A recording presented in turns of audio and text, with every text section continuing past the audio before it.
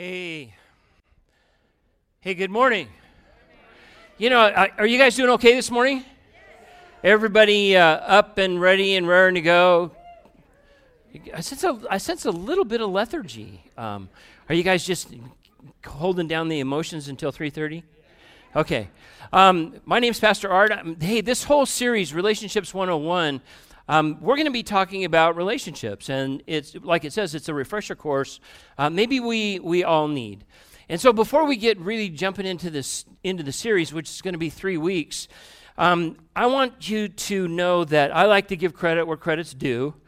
Regarding where the material comes from, and all of what I'm going to be talking about over the next several weeks isn't mine originally. It's stuff that my bride and I have gleaned over a period of years, 36 to be exact. And so I want to give credit to people in advance for being experts in this series, and here they are. The expert sources used in this series will be Jesus and his brother James. He'll be talking to us today. Andy Stanley, who's the pastor of a church in outside of Atlanta, probably one of the biggest churches in the nation. John Gottman runs something called the Marriage Institute at the University of Washington. He's been studying relationships and marriages for like 35 years. Henry Cloud is a Christian psychologist who gives lots of practical advice. If you want to read any of these people, read them. Willard Harley is a marriage and family expert. And then the last expert on the list is Rhonda Lennon, my bride. So a lot of what we're going to be talking, yeah, you get it, right? A lot of what we're going to be talking about is going to come from all of these experts. And I think the first thing we need to start with when it comes to relationships is that every relationship starts with hopes and dreams and desires. All right, can we start there? Every relationship starts with hopes and dreams and desires. And when it comes to relationships, we like to think that in our hopes and dreams and desires of relationships that there's always going to be plenty of what? There's always going to be plenty of money in the relationship. It doesn't always work out that way. Not too long ago, I texted my bride and I said, I can't find my wallet. And she said, "What's new?" And I said, "Well, maybe if you come, I think I left him a pair of pants in the closet. And kind of, would you check it out for me because I get a little nervous when I can't find my wallet." So she texted back, and I told her, I said, "Whatever's in the wallet, money-wise, you can have. It's some incentive to look for it." And so the next text I got back was $54 question mark. There's $54 in your wallet, and I said, "It's yours." And she says, "No, I can't do that. I'll leave you some."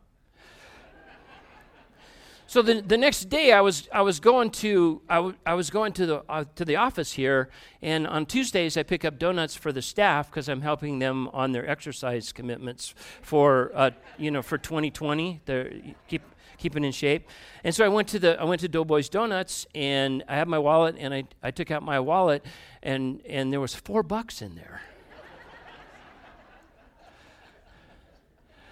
So she didn't lie to me. She said, I left you some, $4. But money's going to be a challenge. How about chores?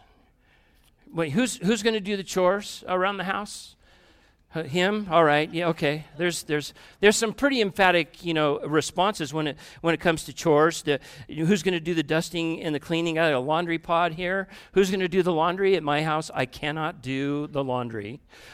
Because everything comes out 10 sizes smaller when it comes out than before it went in. So laundry, chores, those goes in the hopes and dreams, category in some fashion. How about the issue of time together? How much time are you going to spend, in your relationship? And the first question is, well, if we're in a relationship, we're going to spend a lot of time together, right? We're going to spend tons of time together. But that's just because you're in the relationship and you're sharing time together. In other words, you're in one another's presence. It doesn't really mean that you're sharing time. What I'm talking about here is what is the time that you're going to set aside just for you? You know, if there's 8 hours of work, there's 8 hours of sleeping, and then all the personal time, personal hygiene, you know, going to the gym, taking care of family, doing dinner, doing all the things you do. How much time is really left over for your relationship, which is just kind of the eyeball to eyeball, face to face kind of time? Here's another one. Who's going to do the cooking? Who cooks? Who? And we're going to talk a little bit about cooking later on. So maybe I probably should put this one away for just a minute. How about holidays? How about where are you going to spend holidays? When Ron and I were first, getting together, with the holiday discussion came up, and she said, "Look, I'm going to make this really easy as far as holidays are concerned." And I said, "That's good. What are they?" And she said, "My family just wants Easter, Thanksgiving, and Christmas. Your family can have all the other ones, and like President's Day, Memorial Day, 4th of July, Veterans Day, Groundhog Day." I said, Groundhog Day is not a holiday. And she said, "Well, you can have it anyway." Yeah, so you can, how about here's Pepe and Penelope. How about romance time, intimacy time? Everybody has hopes and dreams and desires about, intimacy and romantic relationship. And we've always kind of settled on Pepe and Penelope. I like Pepe because he's a pursuer, and I like Penelope because she doesn't like to be caught.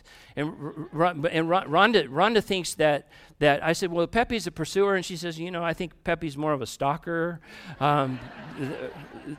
You've seen the cartoons, right? I'll let you can do your own, assessment, about that. What about what you drive? This is a monster truck and a Camaro. There's lots of things. You have hopes and dreams and desires, about what you're gonna drive. How about exes that don't live in Texas? Which means the exes that don't live in Texas, which means they live really close. You know what I'm talking about?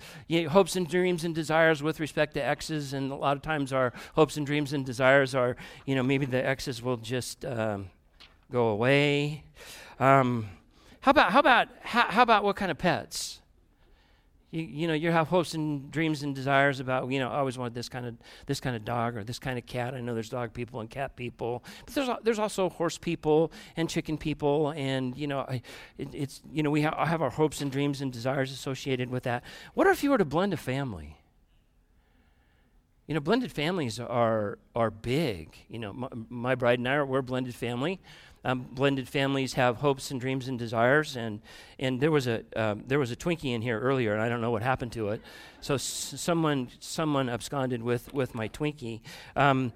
What about home sweet home? Where are you going to live?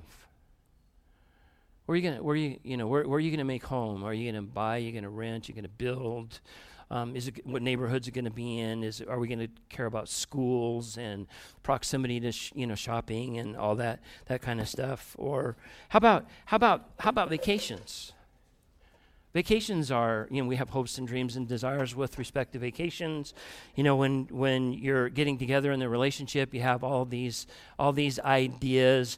One person thinks, well, vacations are awesome because we're going to have a camper van, and the other person is more of a motel person or hotel person. And when we go on extended vacations in the camper van, we can take the in-laws with us, and the other one's going, no, we're not taking the in-laws with it. So when it comes to relationships 101, and that's just a brief overview of all the hopes and dreams and desires that we can have.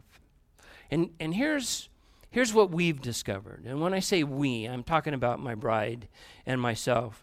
We understand that when we entered our relationship, we had lots of hopes and dreams and desires. And the one thing that we didn't realize is that since there's no life manual for us to go to, we had to come to some understandings. And so I'm going to give you 3 understandings this morning. And the first understanding is this. Understanding number 1 is healthy relationships are negotiated. They're not dictated. Healthy relationships are negotiated, not dictated.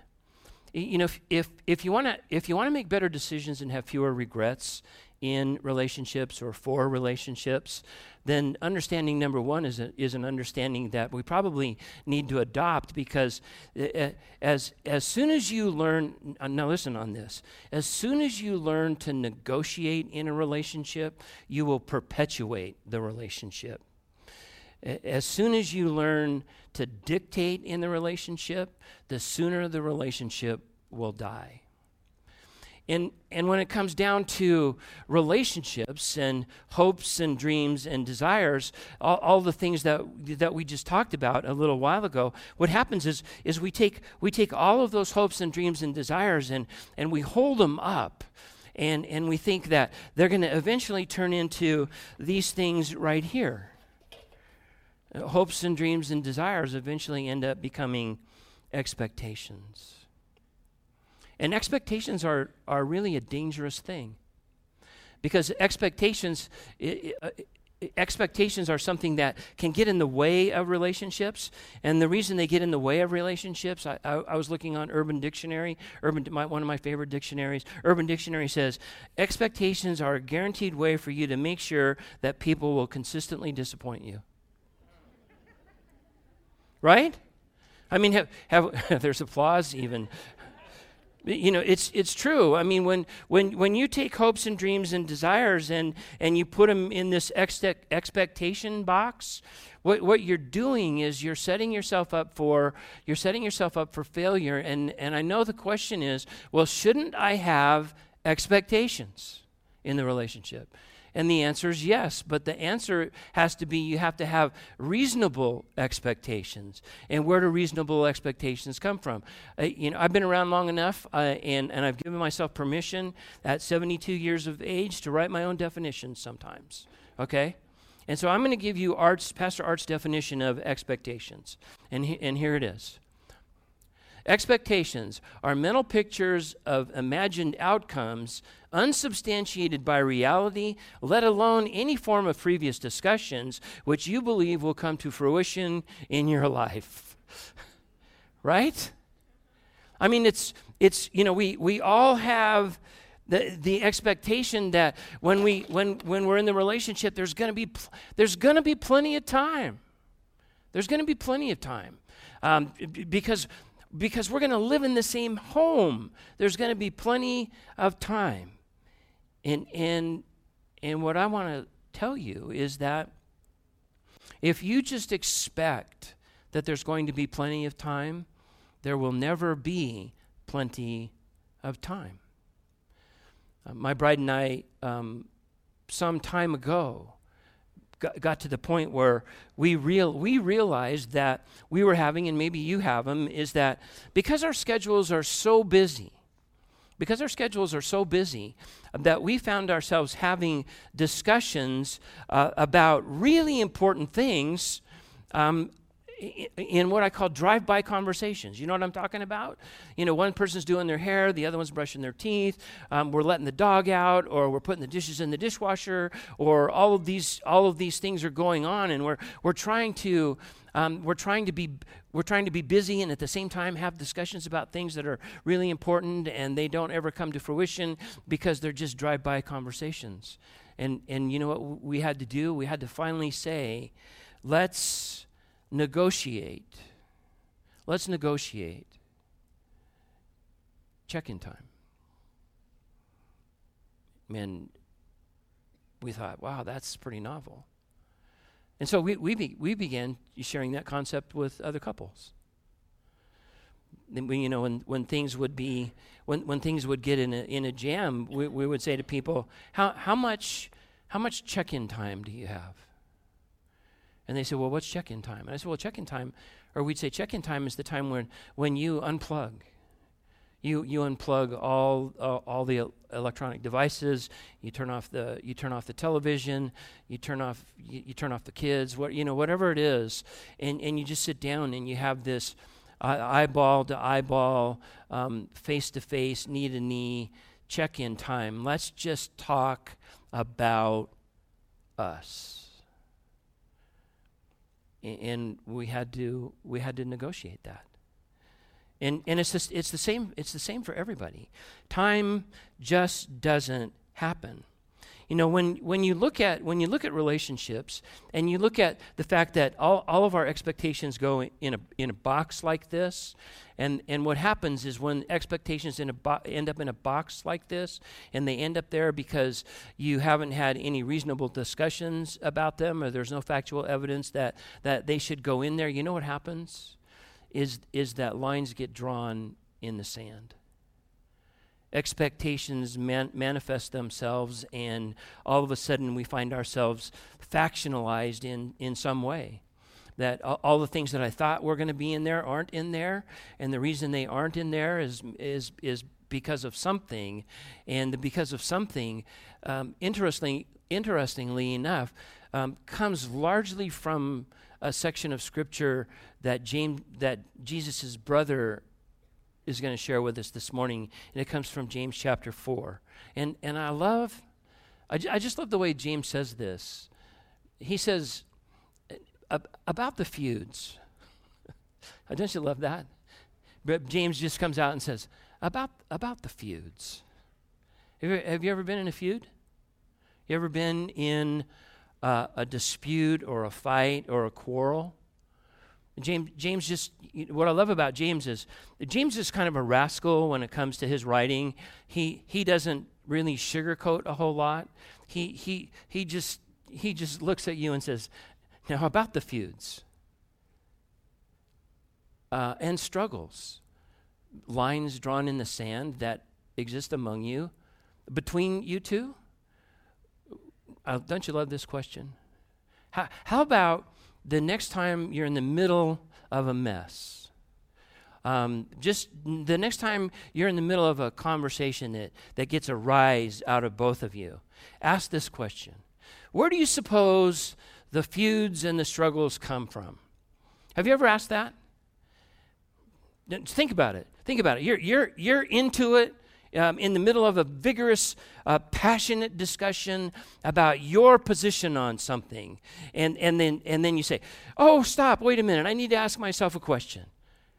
Where do you suppose they come from?" Have you ever done that? Probably not. Because in the middle of a feud, in the middle of an argument, in the middle of us establishing our position with respect to the expectations, we don't see it because it says, can't you see that the feuds and the struggles arise from conflicting passions or pleasures within yourselves? Time out. You know what he's saying? He's saying at that moment, at that place in time, in the middle of the feud and in the middle of the struggle, life is really only about you. And the word there is passions or pleasures. The actual word in the original language is hedonai, which is where we get our word hedonist, which is someone that's just interested in personal pursuits and personal pleasures. And that's what happens. That's what happens. Hopes and dreams and desires, untalked about or unnegotiated or unrealized in some fashion, go into this expectation box unreasonably, and all of a sudden we stake our claim because we have these conflicting passions within us, and the conflicting passion is this, and this is sometimes what relationships break down into. Instead of I love you relationships, they end up being I owe you relationships. And as soon as the I owe you is met, then the relationship will continue. And James goes on to say, I love this part. You crave for something and don't get it. You crave for something and don't get it. That means when you crave for something, that means at your core, you are single-mindedly driven about what it is that you want and what you want only. And you are jealous and envious of what others have, God, and you don't possess it yourselves. Consequently, in your exasperated frustration, translation, unrealistic expectations, you struggle and fight with one another. I mean, does James just not nail it right there? I mean, he just it's the headline. It's something we all know. In the middle of the conflict, somehow it gets away from us. We forget all about it. And so how do you and I overcome the gridlock? Because relationships can get gridlocked. In other words, you can have the same argument about the same subject day after day, year after year, month after month, decade after decade, and never come to solving that issue in your relationship.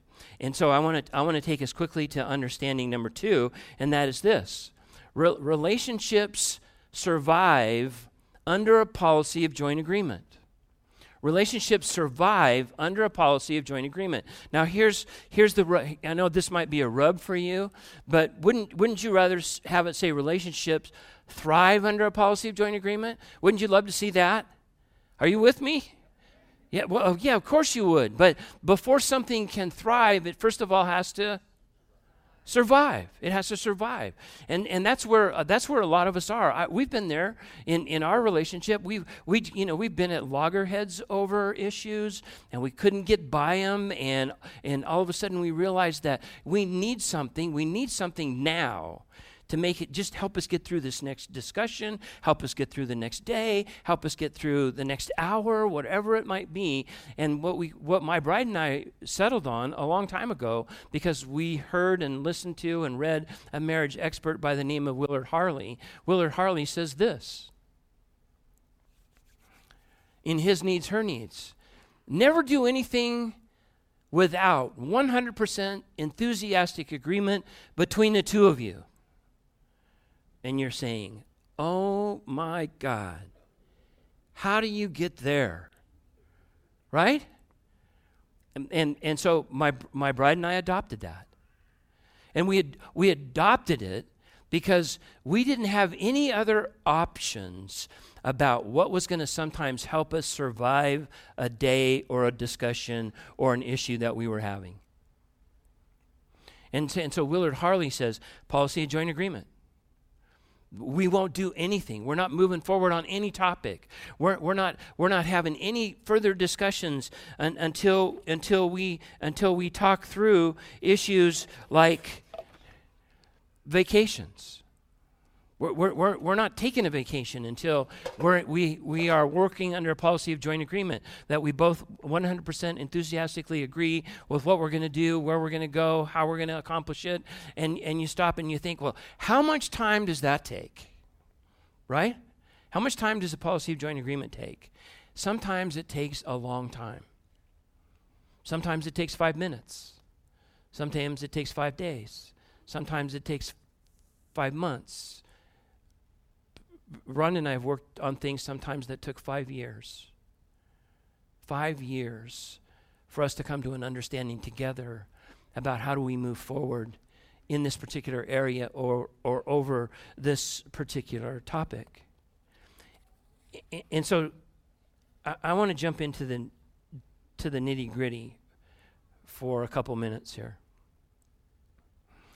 I know when you think about a policy of joint agreement in a relationship that it seems virtually impossible. We felt that way. We felt that way too. So we had to get some additional help in this arena. And part of the help we got was from the fellow by the name of John Gottman, who runs the Marriage and Family Institute at the University of Washington. And he comes up with a kind of an amazing revelation for relationships. He shared it with us. I'm going to share it with you, and that is, what is the problem? What's the problem that you're having? And the problem that you're having, he says. Well, let me ask you a question. How many different problems do you think there are in life? Huh? 1 million. Okay, that's probably a low number. No. John Gottman says there's only 2. There's only 2 problems. and you say, what? There's only two problems? Yeah, there's only two. The problems are either solvable or unsolvable. And once you begin to realize in your life, in your relationships, you have two kinds of problems. You have the solvable kind and you have the unsolvable kind. And so from a relationships 101 perspective, this is going to be your homework until you work your way into the relationships classes in March. But just, in relationships this week, I want you to take some time, we want you to take some time and try to determine whether or not this constant or continual conflict or where what we crave or what we get at loggerheads over or we become gridlocked over, begin to identify whether or not the problem that you're dealing with is solvable or unsolvable. Because here's the deal.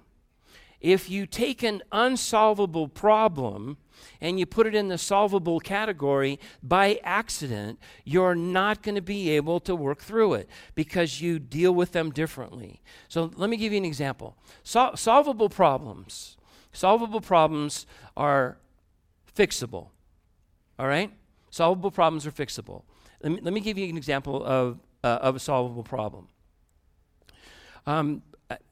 When I'm driving and Rhonda's with me in the car, I'm like driving Miss Daisy, okay? Which means that, sometimes I just kind of tootle along and really not Mr. Magooish by any imagination, all right? But just kind of tootle along, and all of a sudden she'll say, you're driving next to a semi. And it makes me uncomfortable, and I get a little bit anxious when you just drive along at 75 miles an hour next to a semi. Can you slow down or press ahead? All right? Is that problem solvable? Yeah. Why? Because I can listen to her, and I can say, you're right. I can slow down or I can speed up, and that can be the understanding that we have to solve that problem. Now, same situation. I'm driving along like Miss Daisy next to a semi, and Rhonda could have said to me, "You're doing it again. You don't care for me. You know how much it hurts me and makes me anxious inside. You're driving alongside a semi just shows an absolute overwhelming sense of not caring for me in this relationship." And I could respond by saying, "Trust me, I've been driving for 72 years and a semi has never fallen over on me." Why is that one unsolvable? Because there's deeper issues that come up. There's the deeper issues of the lack of care or value or worth or significance or well-being. See, when the deeper issues come up, they become unsolvable. And so as in relationships, as couples, we have to learn to sit down and say, okay, is what we're dealing with, is this a solvable deal or is this an unsolvable deal? And John Gottman says, you know what, solve your solvable ones, manage the unsolvable ones. See, you can't solve unsolvable problems. When it comes to the situation, see, solvable problems are situational, unsolvable problems are serial. In other words, they go on, and they go on, and they go on, and they go on. Because what's going to happen is that you're soon going to realize that that the vacation issue may be solvable, but the blended family issue may be a perpetual one. It's going to go on and on and on until some time in the future when all the parties involved are no longer in existence. And so if it's a blended family thing or it's the exes don't leave in Texas thing, guess what? Is that solvable or unsolvable? Is it solvable or unsolvable? It's unsolvable because the emotions of those things, they just never really go away. And my bride and I, we've had to work through some stuff over 36 years. My parents used to be travelers. They would hook up their fifth wheel and they'd be gone for months at a time. And one year, really early on in our relationship, really early on in our marriage, my parents told us that they were taking off like 6 weeks before Thanksgiving, and they were going to be there in time to visit us, in November for Thanksgiving. Well, one day when we were expecting them to be there at Thanksgiving, they showed up just prior to Halloween.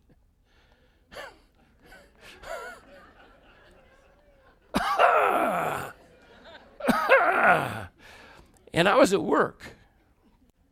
And Rhonda called me at work. We were talking about this the other day. She said, remember, you were at work and I was at home and I called you and said, your parents are here. And I said, no, you didn't. You called me and said, your parents are here.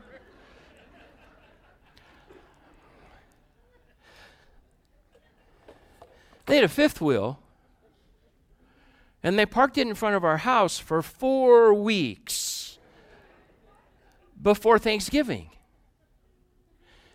Solvable or unsolvable? Say it. Unsolvable. And that wasn't the worst part. That wasn't the worst part. The worst part was that my mom was a little Italian lady, and she loved to cook. And the battle was on. My bride and my mom competing at meals to see who was going to be the victor. And every time Rhonda got hurt in some fashion. It wasn't tasty enough. It wasn't good enough. It wasn't this enough. The boys loved grandma's cooking, and mom's cooking was okay. Mom's cooking was okay. And it became frequent journeys to the bedroom to talk about, the anxiety and angst and the hurt associated with, not being the kind of cook that, and my bride was crushed over that kind of stuff. And so that's unsolvable. And so we finally sat down and I said, I know this is crushing to you. But I want to give you a word picture here. When it comes to my mom's cooking and competition, nobody has ever won. Okay? In a throwdown, you can't bring a can of SpaghettiOs to a homemade pasta throwdown.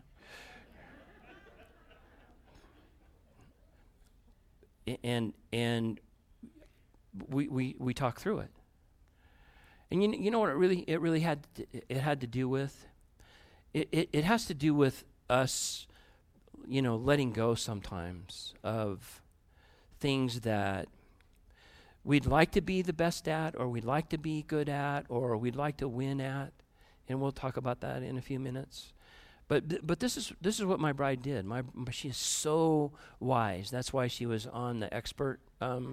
She was on the expert list earlier. The next time my parents came, she sat my mom down and said, "The kitchen's yours.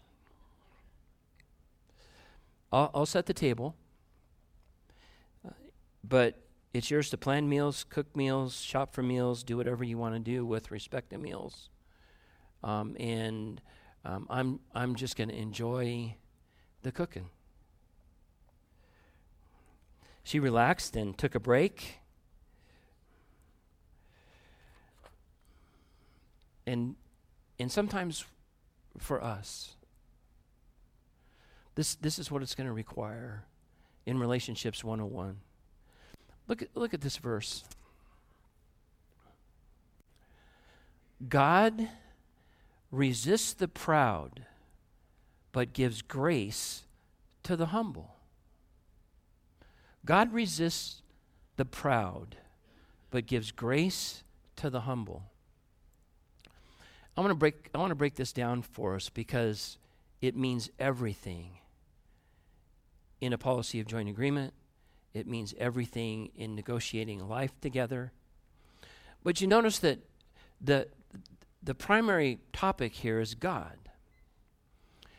And God says that he resists the proud but gives grace to the humble. In relationships, we got to get this one.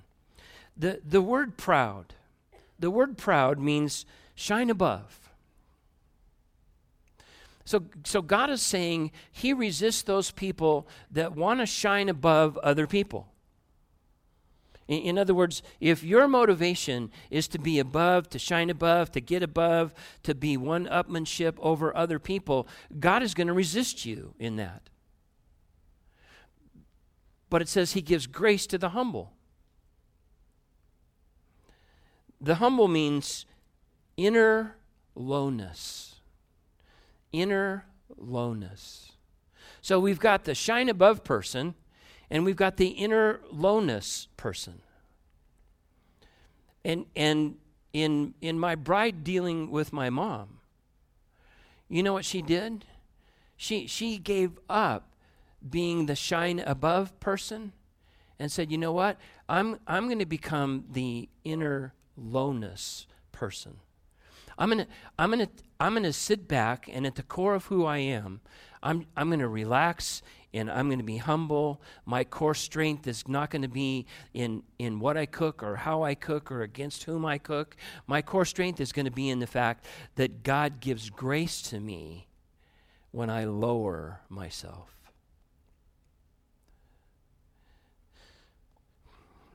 When it says God resists the proud, the proud, the one that shines above, you know the word resist really means, it means this.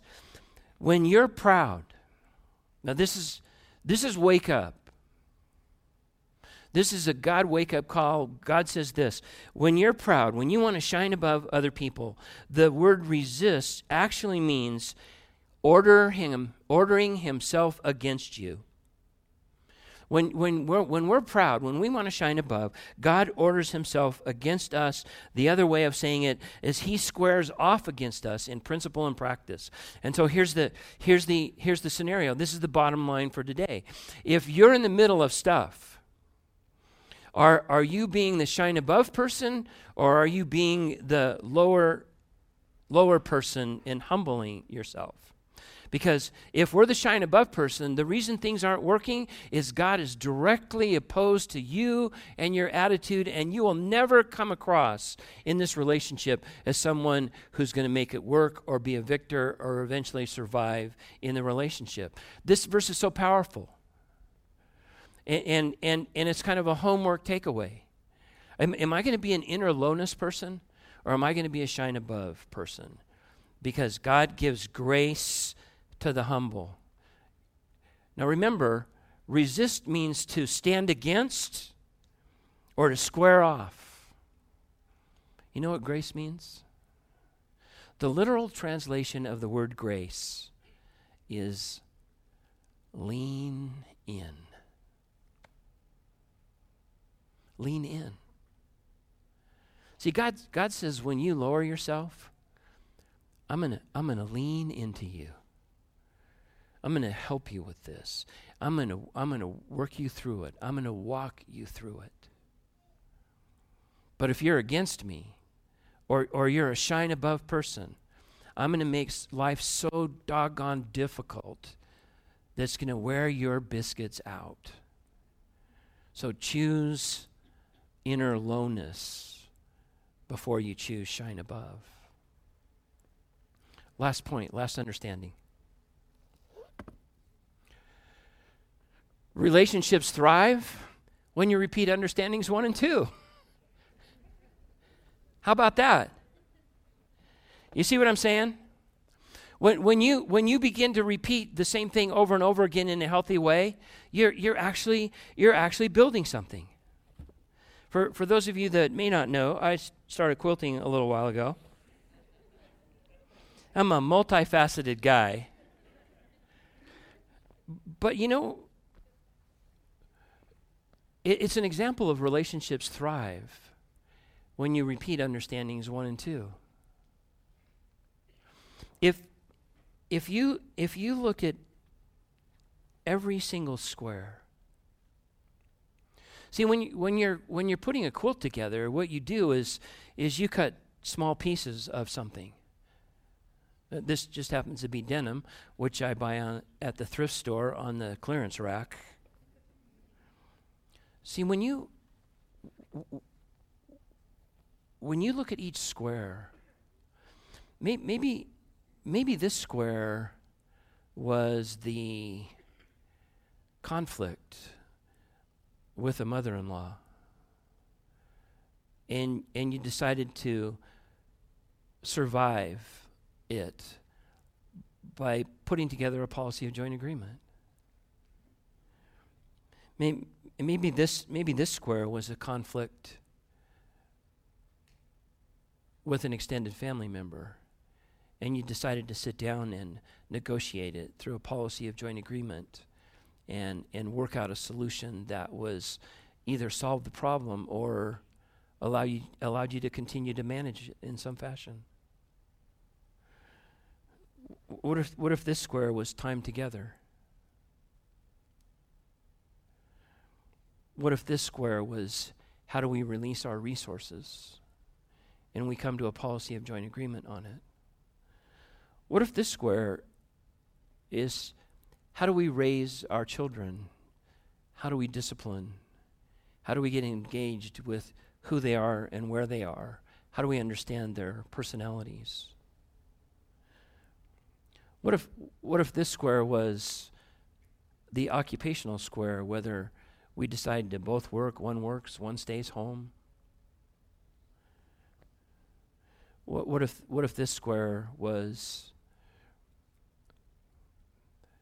an ex that doesn't live in Texas, and you negotiate or figure out a different way to finally work through whatever the challenges might be? And you know what happens? Is that eventually you'll take every one of those surviving squares and you'll sew them together.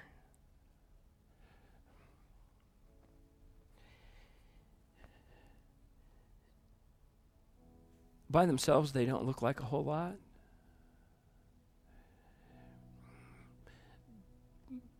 But when you take survive, and you continue to repeat it over and over and over again until things get better over and over and over again, there's a whole different tapestry in life unfolds.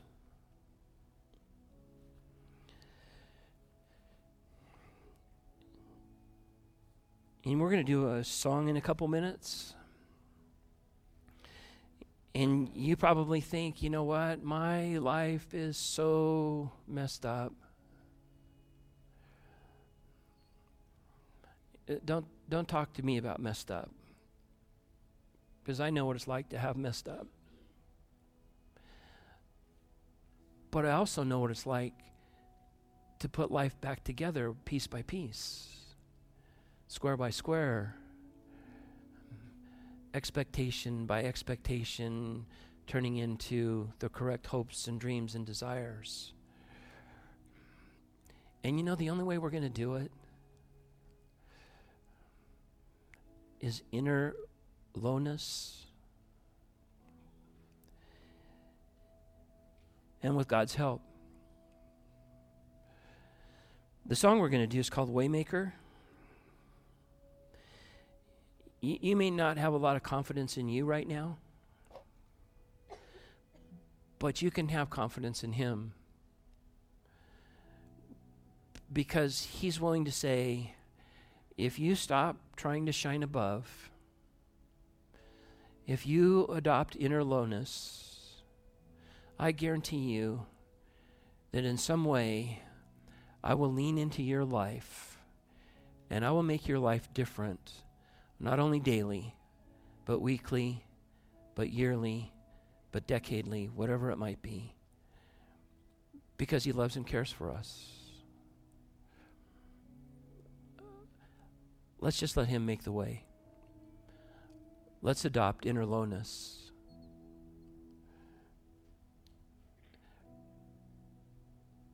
I guess we'd have to ask why we wouldn't do that. Don't do it if everything's working okay for you now. But if it's not, it's probably your next move. You'll probably make better decisions and have fewer regrets in any relationship you have. Heavenly Father, we thank you for this time, for the truths, and most of all for the clear and clean understanding that if we get low, if we humble ourselves, you'll lean in and care for us above anything we've ever known and understood. And we just ask for that in life.